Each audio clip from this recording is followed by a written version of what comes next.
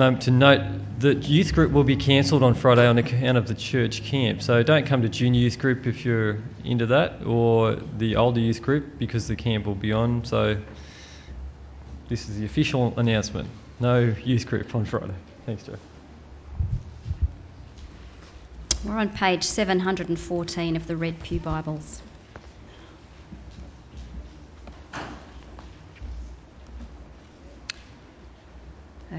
Mark chapter 8, starting at verse 27. Jesus and his disciples went on to the villages around Caesarea Philippi.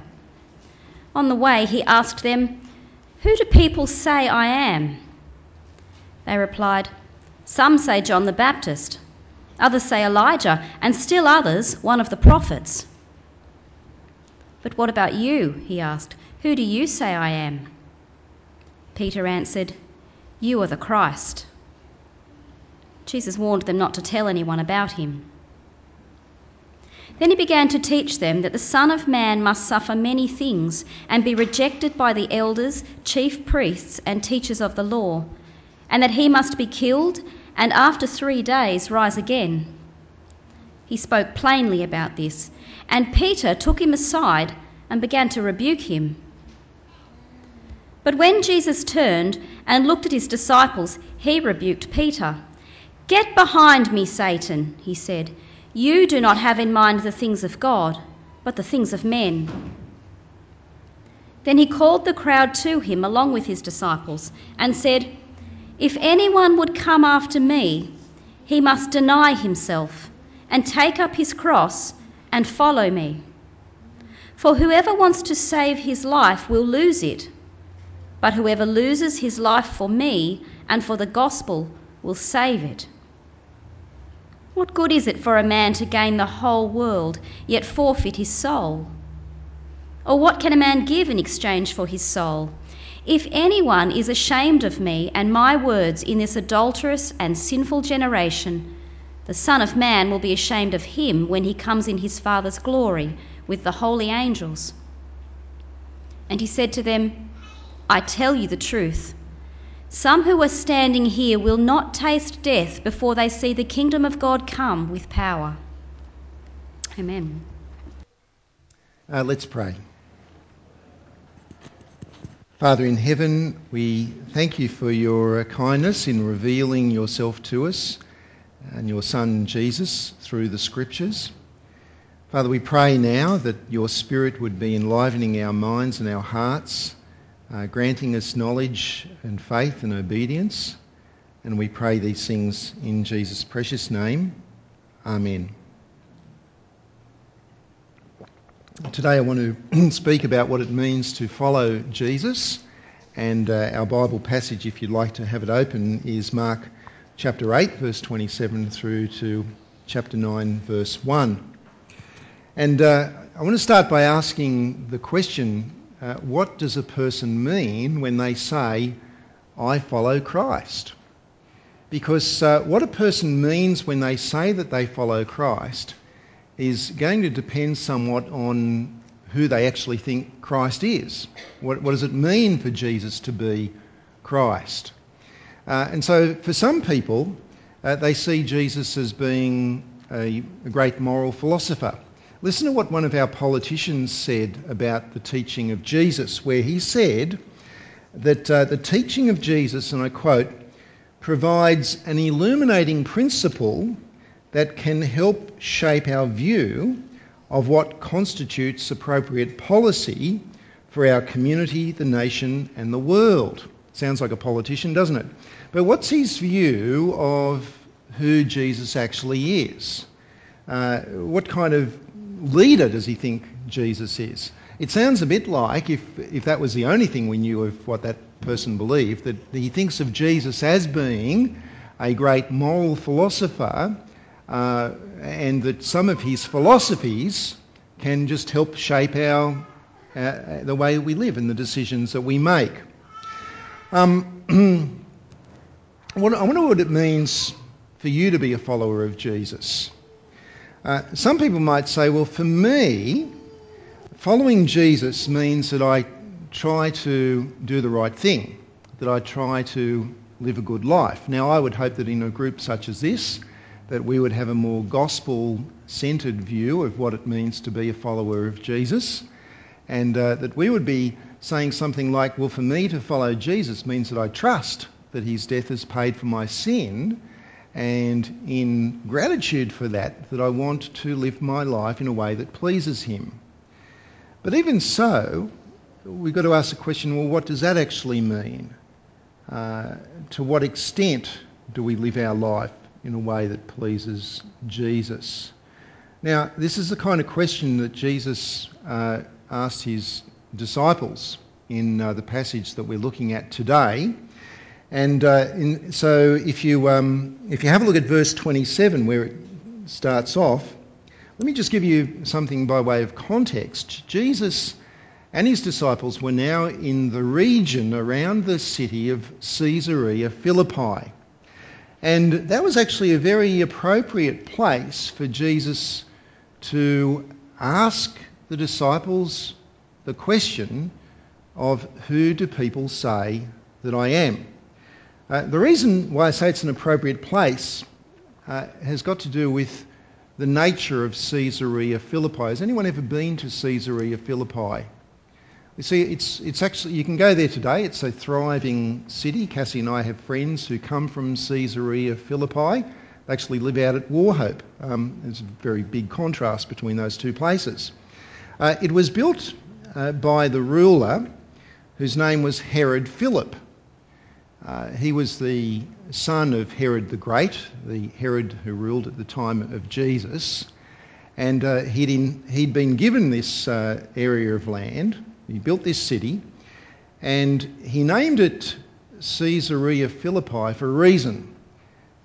He named it Caesarea in honour of his boss, the Caesar of Rome, the emperor, and he named it Philippi in honour of, guess who?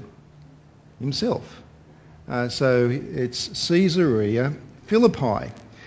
His father, Herod the Great, in that region before the city was built, he had actually built a temple there, which was actually dedicated to the Caesar of his time, Caesar Augustus. And so this city, in that sense, was actually a tribute to the great kingdom and the great kings of their day, the Roman Empire. And so I think it's significant that this is the place where Jesus chose to ask his disciples, who do people say that I am? And it's a question that elicits a really helpful conversation. In verse 28, the disciples answer, and they say, well, some say that you're John the Baptist. Others say that you're Elijah, and still others say that you're a prophet. Now, you've got to ask the question, why would people think that way? I mean, Jesus, a prophet, yeah, you can sort of understand that, although he's done a lot more than what prophets ever did. But what about Elijah? What about John the Baptist? Why would they think that he was Elijah? Why would they think that he's John the Baptist? I mean, Elijah's not around and he was swooped up to heaven, and John the Baptist is dead. The key to that, I think, has got to do with the Jewish expectation from the Old Testament that one day that God would appoint his own king who would sit on the throne of David, who would be the ruler of a kingdom which would extend beyond Jerusalem into all of the world. The great promised kingdom, the great promised king. He would be a king who would be greater than Caesar and Philip combined. His empire would be greater than the Roman Empire. So why would people think that Jesus was Elijah? Well, in the book of Malachi, which we're going to know very well by the end of this time next week, if you're coming to Getaway, in the book of Malachi, God had promised that before this great king came, that there would be an Elijah. Well, he said that Elijah would come, and it's understood as an Elijah figure would come to prepare the way. But John the Baptist has actually already done that. Other people thought that Jesus was actually John the Baptist, come back to life. Herod himself thought that. In chapter 6, verse 6, we're told that Herod, when he was learning about Jesus, I'm assuming he was scared stiff, because he thought that this Jesus was John the Baptist come back to life. Why would that frighten him?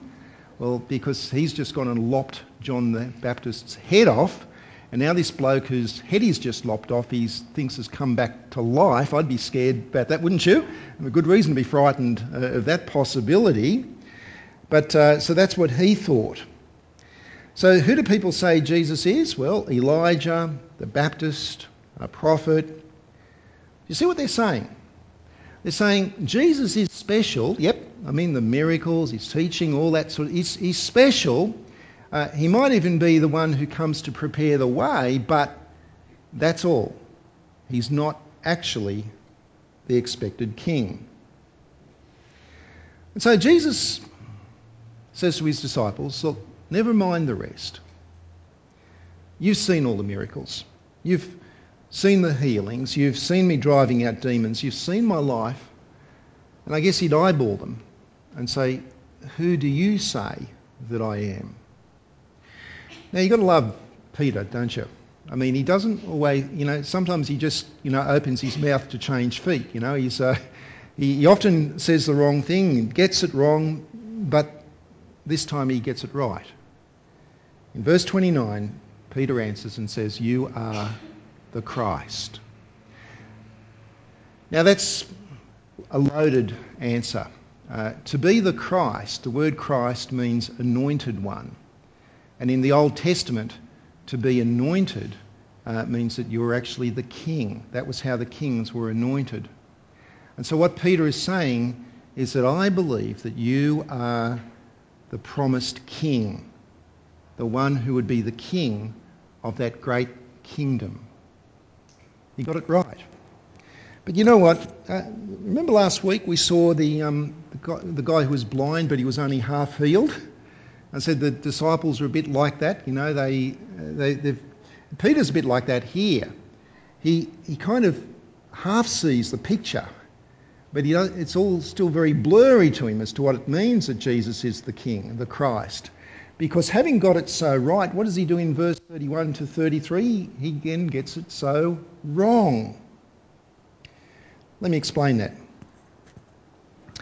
The Jews were expecting that God's king would lead a revolt which would defeat and overthrow Caesar's army and would set up God's kingdom.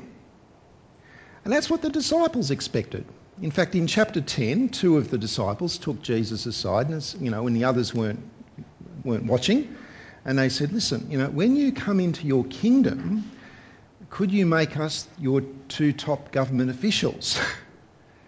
And see, what kind of kingdom are they expecting? They're expecting an earthly kingdom.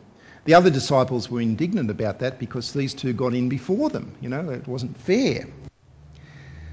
And so that's their expectation of an earthly kingdom like that of Solomon's.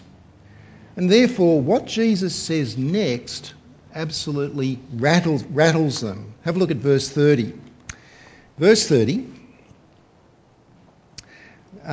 Peter, having declared that Jesus is the Christ, says Jesus warned them not to tell anyone about him.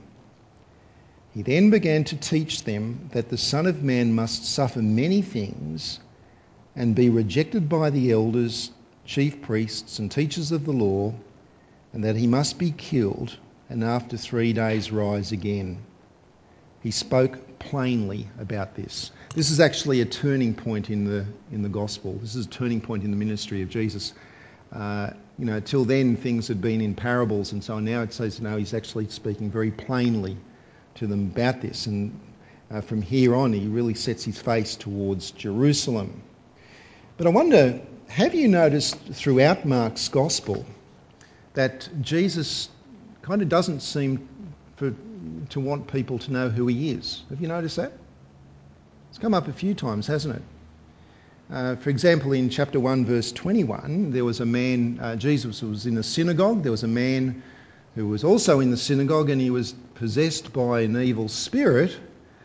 And when Jesus faced off against the evil spirit says, "Why have you come to us, Jesus of Nazareth? Are you trying to destroy us? I know who you are.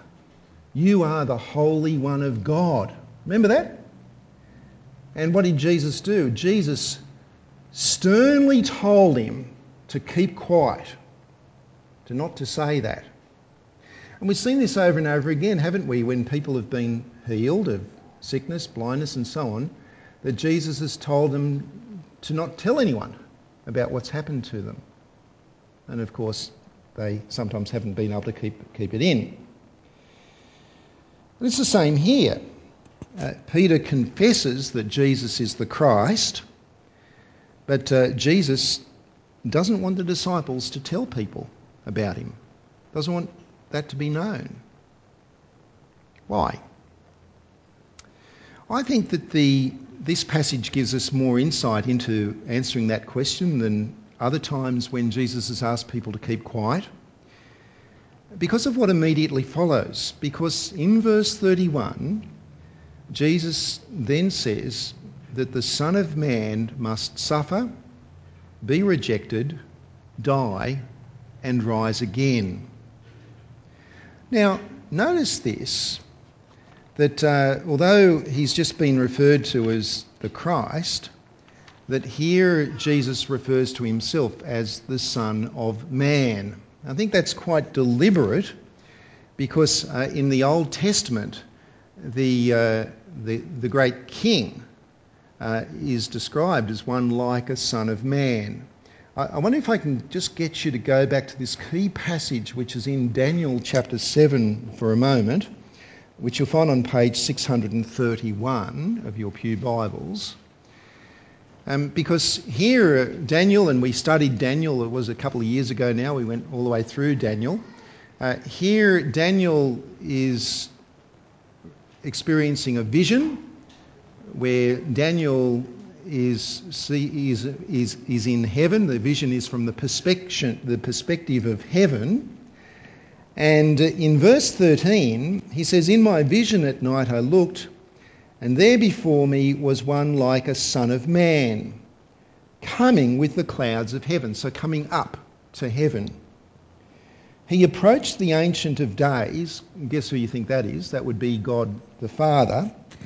"He approached the Ancient of Days and was led into his presence. He was given authority, glory and sovereign power. All peoples, nations and men of every language worshipped him. His dominion is an everlasting dominion that will not pass away, and his kingdom is one that will never be destroyed." So here he is, this one like a son of man, who is made the ruler of the world and who receives his kingship by coming to the Ancient of Days, by coming to God the Father on the clouds of heaven. Now, when you go back to Mark 8, Jesus calls himself the Son of Man, and in Mark 8, before he rises and ascends to be with the Ancient of Days, certain things must happen. He must suffer. He must be rejected by the religious elite. And he must die. He must. He must. Now, there's been enough information throughout the ministry of Jesus to point people in the direction of who Jesus actually is. And so the miracles themselves, we looked at the feeding of the 5,000 and the feeding of the 4,000 plus women and children. The feeding, the production of bread in the desert, points to Jesus. Well, who is it who provides manna in the desert? It is God, and it points to the identity of Jesus. You look at some of the parables, for example, the parable of the landowner who wants to get the rent from the tenants, and he sends his servants along and they bash up the tenants. Then he sends his son along, whom they kill. And so there's enough evidence in the miracles and in the parables to point us in the direction of who Jesus is, but it is only at this point, as God partly opens the eyes of Peter, that you get this declaration, "You are the Christ." And it's only, friends, after the coming of the Holy Spirit in Acts chapter 2, on the day of Pentecost, that Peter is able to stand before a huge crowd of people and declare to them that because of the resurrection, that God has made this man whom you crucified both Lord and Christ. And of course, at that point, people are cut to the heart and want to know, what must we do? Now, that's why it's at that point that the great secret is revealed.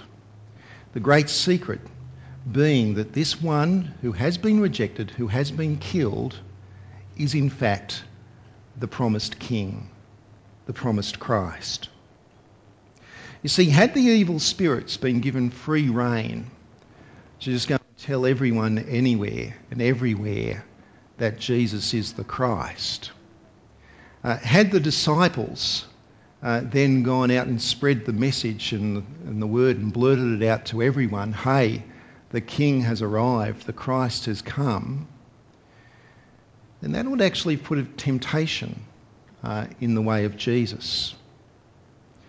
Because given his great powers, instead of rejecting him, people may have then accepted him and pushed him into that position, or attempted to push him into that position of being the worldly king who would defeat the Romans and gain the earthly empire.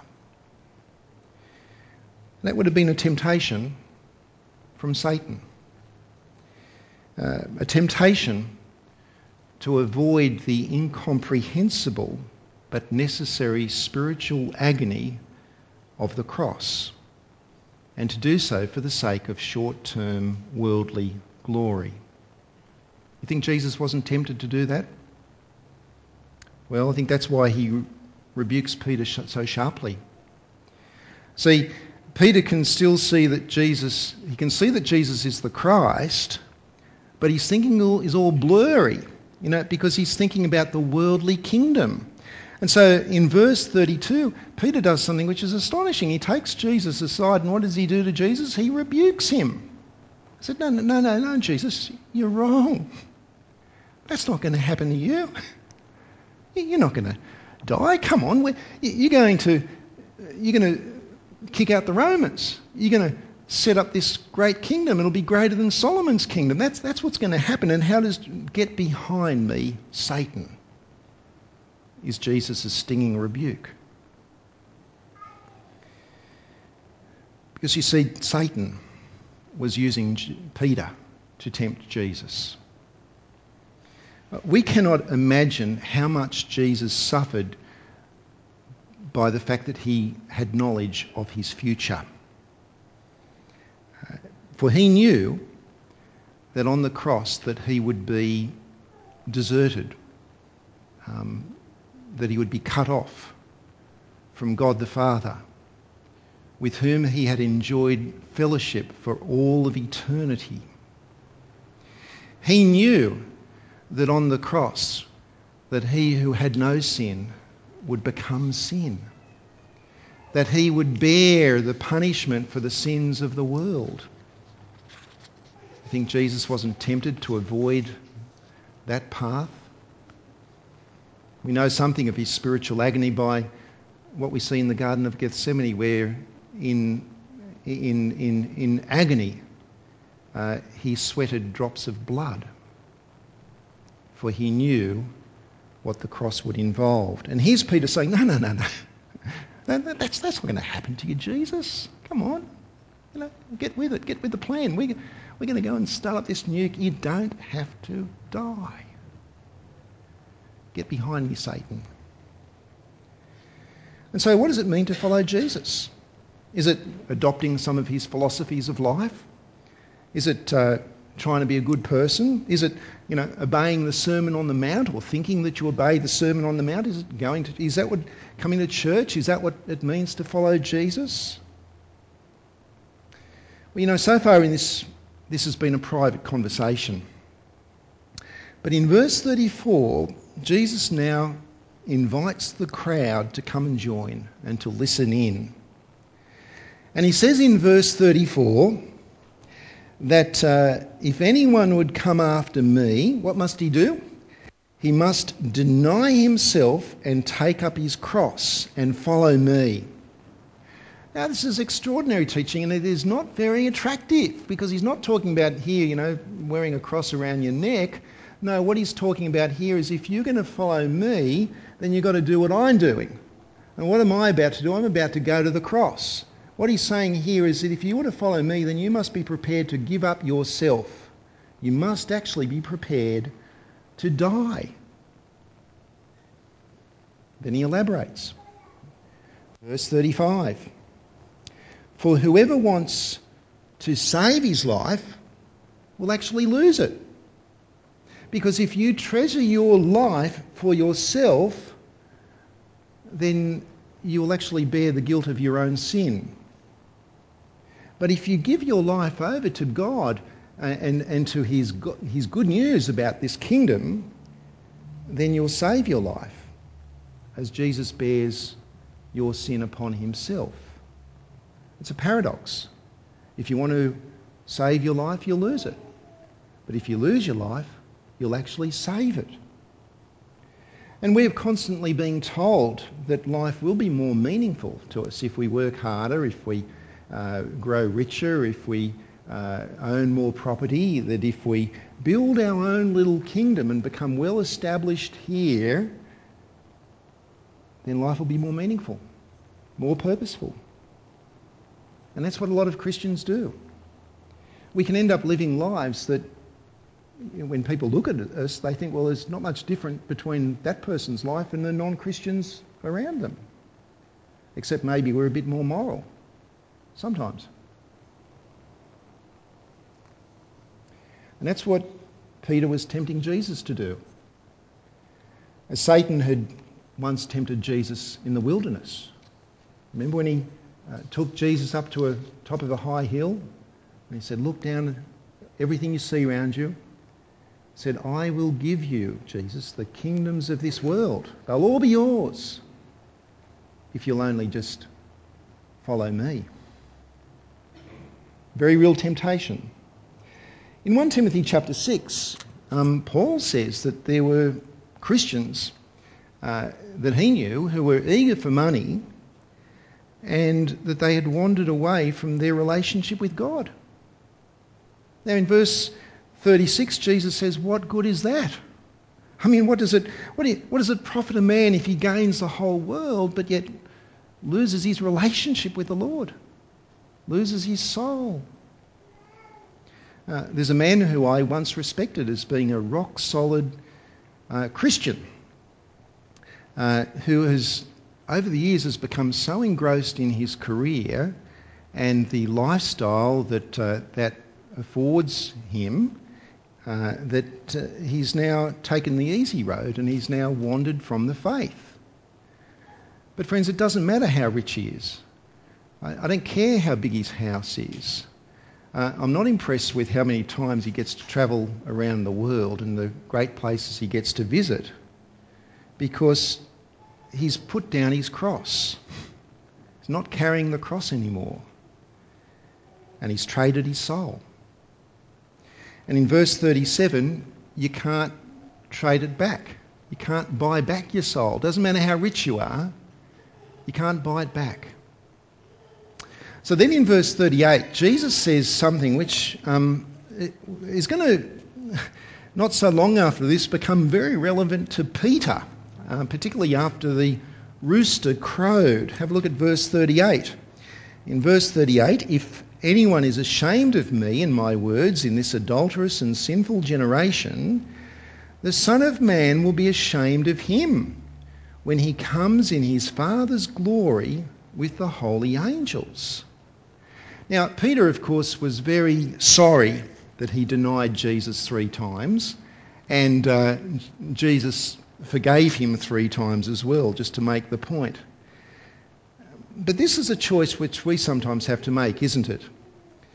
For example, when difficult topics come up in conversations, topics which Jesus spoke about, like, for example, sin and judgment, sexual purity, greed, topics such as the permanency of marriage, or maybe the deity of Christ. And when it's appropriate for us to say something into that conversation, we have to make a choice, don't we? Will we truly follow Jesus? Will we stand with Jesus and his words and speak the truth, knowing that that may mean that we suffer some rejection, ridicule from people? Or will we put down our cross and say, no, I'm not travelling along that path this time in order to gain the acceptance of people? That's the choice that you and I have to make from time to time. There are, of course, people who claim to follow Jesus, and sometimes who have public profile, who are constantly ashamed of things Jesus said, and write to the papers and go on the media and want to diminish the teaching of the Bible. You see it a lot in the issue of gay marriage and so on and so forth. Well, says Jesus to that man, and I quote, "The Son of Man will be ashamed of him when he comes in his Father's glory with the holy angels." There's a choice. If you're ashamed of me and my words in this generation, well, guess what? There is a day of judgment coming in the future when the Son of Man returns in the Father's glory with his holy angels, and on that day, he's going to be ashamed of you. So there's your choice. The day of judgment. Now, this has been a tough conversation for the disciples and for the crowd, because it's very different to the earthly kingdom that they had been expecting. And it's hard to understand. We've got the advantage that they didn't have, but for them, it's hard to understand. Jesus would soon die, and sometime in the future he would come again in his Father's glory with the angels. How could the disciples wrap their mind around all of that? I mean, that's hard stuff. Well, in chapter 9, verse 1, Jesus makes a startling promise. He says that some of those to whom he is speaking, some of those who are present, are not going to have to wait until they die before they see the power of the spiritual kingdom of God. Now, what does that mean? They're going to live as right through to the second coming. Well, surely that obviously that hasn't happened. What does it mean? Well, I think the key to understanding that is what happens very next, and it's what Rod will be speaking to our 9 o'clock service next Sunday about. And it's when 6 days later, Peter, James and John witnessed Jesus transfigured, where his clothes became dazzling white. We're told whiter than anyone could bleach them. It's a description of Jesus which is very much like the descriptions of the Son of Man in the book of Revelation. Dazzling white, stunningly bleached. And alongside him appeared Moses and Elijah, the law and the prophets, which find their fulfilment in Jesus the Christ, the King, the one who would die and rise again and then return one day. And so the challenge for us is, what really does it mean for us to follow Jesus? Even in Christian circles these days, we're told that if you follow Jesus, then life's going to really pick up for you. And someone said to me the other day, I started following Jesus and I thought, that's great. And then I told people it worked for me, it can work for you. Life can be really terrific, can be tops when you become a Christian. And we get the whole prosperity doctrine and, health and wealth and everything like that. And yet Jesus says that anyone who would come after me must actually make sacrifices, must be prepared to no longer live for themselves, but to abandon themselves, to give themselves wholly over to God, so that God can do with us what God pleases to do with us. And that affects the whole of life. For some, of course, the obvious examples are, we often talk about people who then go and become missionaries in third world countries and so on, but it's very often the case that it's a question of, what is our first love now? What are our priorities? How is our love for Christ then reflected in the willingness to give up anything that God should ask of us? Are we substantially different from the world around us? Can people see that in our lives? By the way we live, the way we suppress and kill off the old self, and the way that we actually invest our lives in other people, even our money into gospel ministry. What about you? What does it mean for you to follow Christ? Let's pray.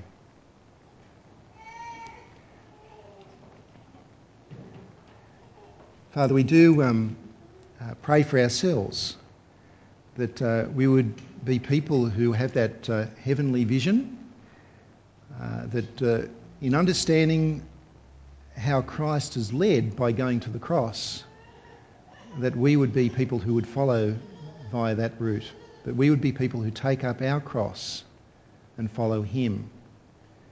Father, we pray that you would work in our minds and our hearts to help us to be aware of those areas of our lives that we have not abandoned over to you, that we would repent of that. Father, we would pray that we would be substantially different from our world around us, that people would be able to see in us a life of love, a life of sacrifice, a life of being given over to loving and serving you. And we pray these things in Jesus' name. Amen.